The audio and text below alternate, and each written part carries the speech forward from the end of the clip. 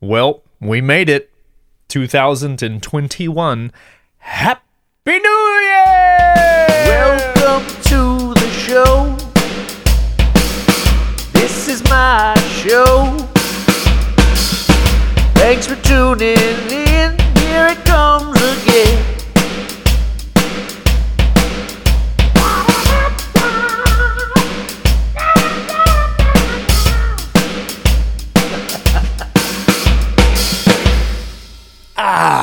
Good morning, good afternoon, good evening. Today is January 2nd, 2021, and we have crossed the threshold of the new year. And you know what? Everything feels the same. I hope everyone had a lovely New Year's Eve, whether it be alone or with friends. Chantel and I watched Guardians of the Galaxy 2, I think. I can't remember. But we had a very relaxing and fairly uneventful evening. And I loved every minute of it. So today's episode, I'm calling A Meaningful Existence. I shared something about this on Facebook the other day to see if anyone had anything to add to the discussion or ask. So I'll just go over a couple of those real quick. Just 'cause. Mark Payne says, I've often thought late at night in a quiet bedroom, why are we even here? Why do we exist? I'm not religious, but even if one is, why exist for that too? And if we existed for a purpose, Mark, you didn't put a purpose, you said for purpose. Why are lifespans only 60 to 90 years? It's a good question. And that ties in great with this conversation with myself. Ricky Vega says, when you a note in a power chord. Ricky, I told you there was a missing word here. Actually, two missing words, and you added one, but you still failed to put in the other one. So it's like when you blank a note in a power chord. What is it? When you hit a note in a power chord? When you hear a note in a power chord? When you find a note? I don't know what that means. Josh Johnson is listening. I hope so, Josh. I love you. Alex Austin. He says, I've had to restart my whole career this year, and you know what? I still have all my family and friends, and if you look at the big picture, we're all still doing pretty good.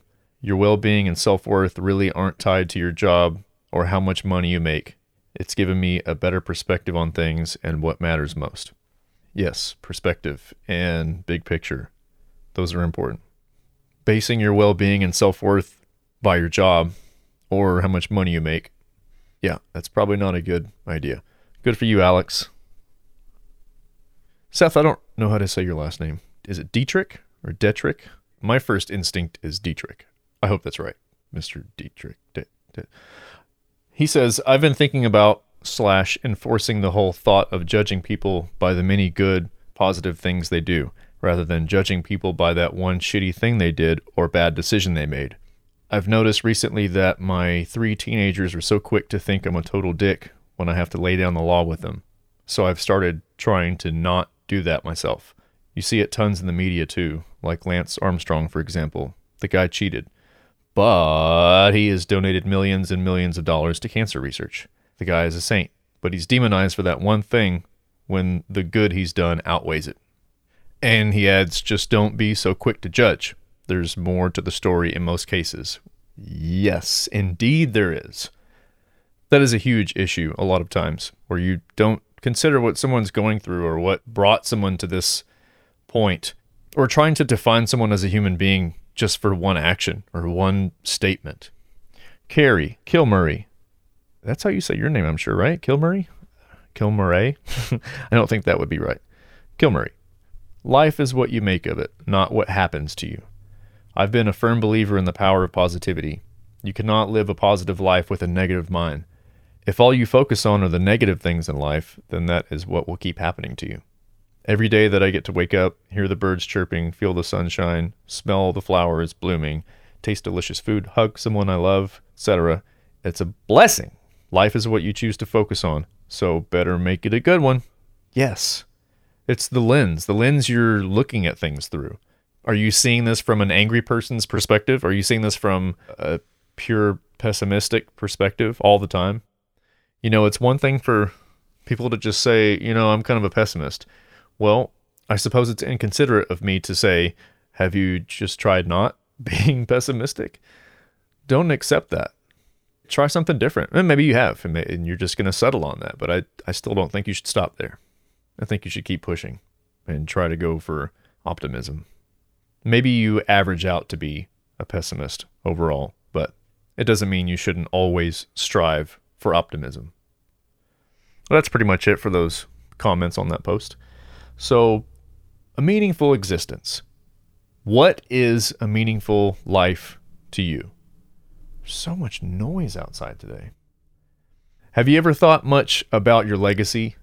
I feel like I'm making so many mouth noises. So dumb, dude.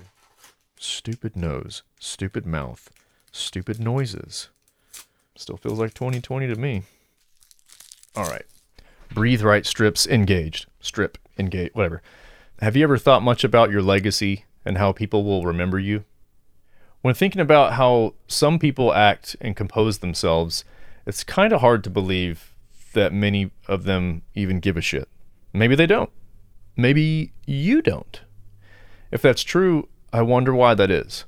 Is it because you won't be around anymore and won't have to deal with what's left behind for future generations?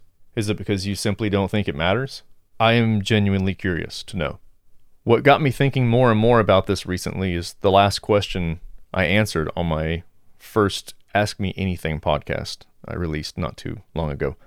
My buddy Andrew asked what my meaning of life is. I think my general thought and response was that I want to make sure I'm not causing others to suffer and to not make life harder for anyone else, really. It's not about me just being the best I can be at anything or improving every little thing about myself. To me, it's more and more about not being a problem in someone else's life. I'd rather focus on helping others in ways that they can better help themselves and help others just the same. It's like that fishing saying, give a man a fish and he will eat for a day. Teach a man how to fish and you feed him for a lifetime. And when I say him and men, I don't mean only men can. Don't do that. Don't do that to me. Look up the etymology there. Check your perspective before freaking out.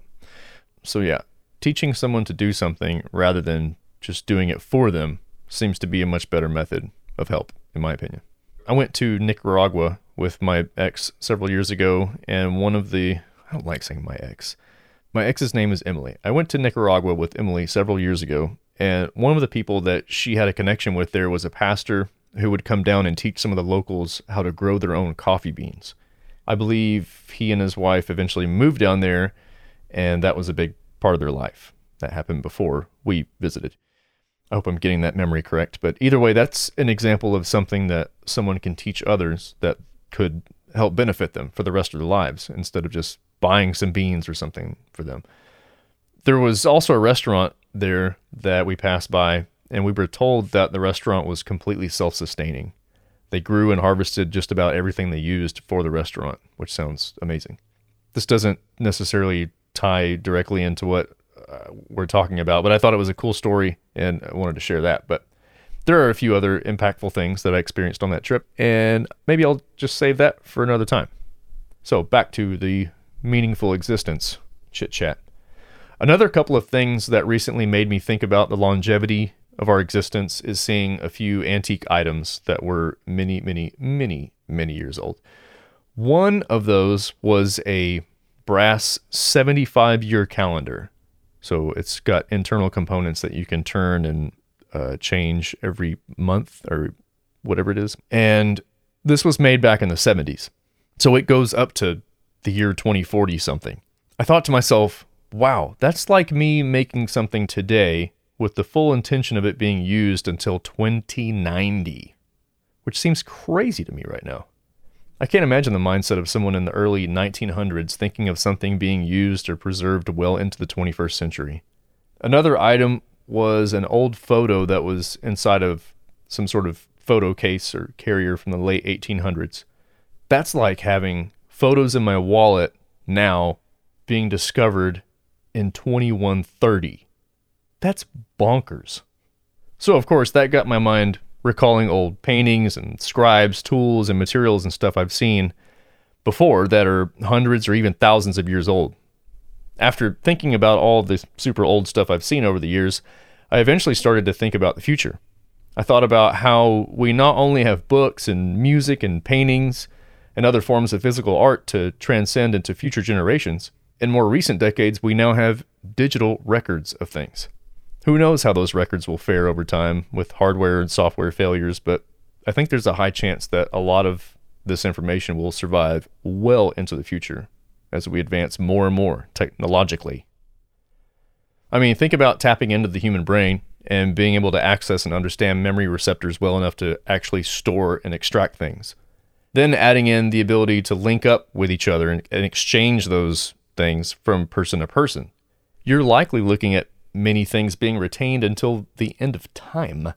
Can you even imagine someone in the year 2210 randomly listening to this podcast? Or maybe watching videos on some sort of antique thing to understand who Nolan Ryan was? Maybe this kind of stuff interests you, and maybe it doesn't at all. But either way, you and what you have done in life could carry on well after you leave this plane of existence. Personally, I'd love to do my best to heavily outweigh the negative aspects of my life with positive things. I've considered looking more into psychology, philosophy, and different types of therapy a bit more to see how maybe I can embrace what I feel is a growing part of my existence here. I find myself more and more curious about the mind and our individual experiences and choices. Instead of constantly reacting to someone's poor decision or choice or mistake with an aggressive, "What the fuck is wrong with you?" I find myself very genuinely wondering how they got there. I still ask, "What the fuck is wrong with you?" sometimes, but I don't hold on to that. I take a step back, or several steps back, and I really get curious as to why did you make this decision? Or what are you doing? This is not just on the road. This is with anything. I also find myself drawing nearer towards people with mental struggles and wanting to help them hack their own mind in hopes that they can get in there and recalibrate it. I don't know how though, so I just say what I think and encourage positivity, mindfulness, and meditation as much as possible. Probably annoyingly so. To tie a lot of this together here and somewhat bring it to a close, the fact that we all have a legacy to consider and records of our existence to consider, I encourage others to keep this thought somewhere in the front of your mind, hanging on your mental tack board as a reminder to treat others in a way that won't put you in a bad light for the rest of time, because it could happen. All of your negative social media posts and not so great interactions are recorded for people to see forever. If you were to average out all of your posts and comments right now, how do you think your digital life would appear? What about all your Google and YouTube searches and movies you tend to watch on streaming services? Do you think the sum of all these things would accurately represent you? I'm not saying you need or maybe even should care what a landful of strangers from a different time think about you, but on the other hand, I certainly wouldn't want my existence here to be wasted on negativity, and I certainly would not want my existence to be misrepresented, especially when I'm not even here to defend myself, you know? Anywho, we don't have to drag this on. Just let those thoughts simmer a bit. If you happen to be a little distracted at all while listening to this, you might revisit it when you can give it your full attention and see if your mind lets you travel a little further into the wonderment of your time here and what version of you that you want to leave behind. If this inspires any questions or relates to a current situation, or you want to add something, feel free to do so. You can leave a comment on the Facebook post or wherever you find this, SoundCloud, whatever. And as always, I appreciate you listening, and I hope I can help you and many others try to stay more positive, one step at a time. And I'll leave you with that. See ya. Bye-bye. Rusty's Escape Pod.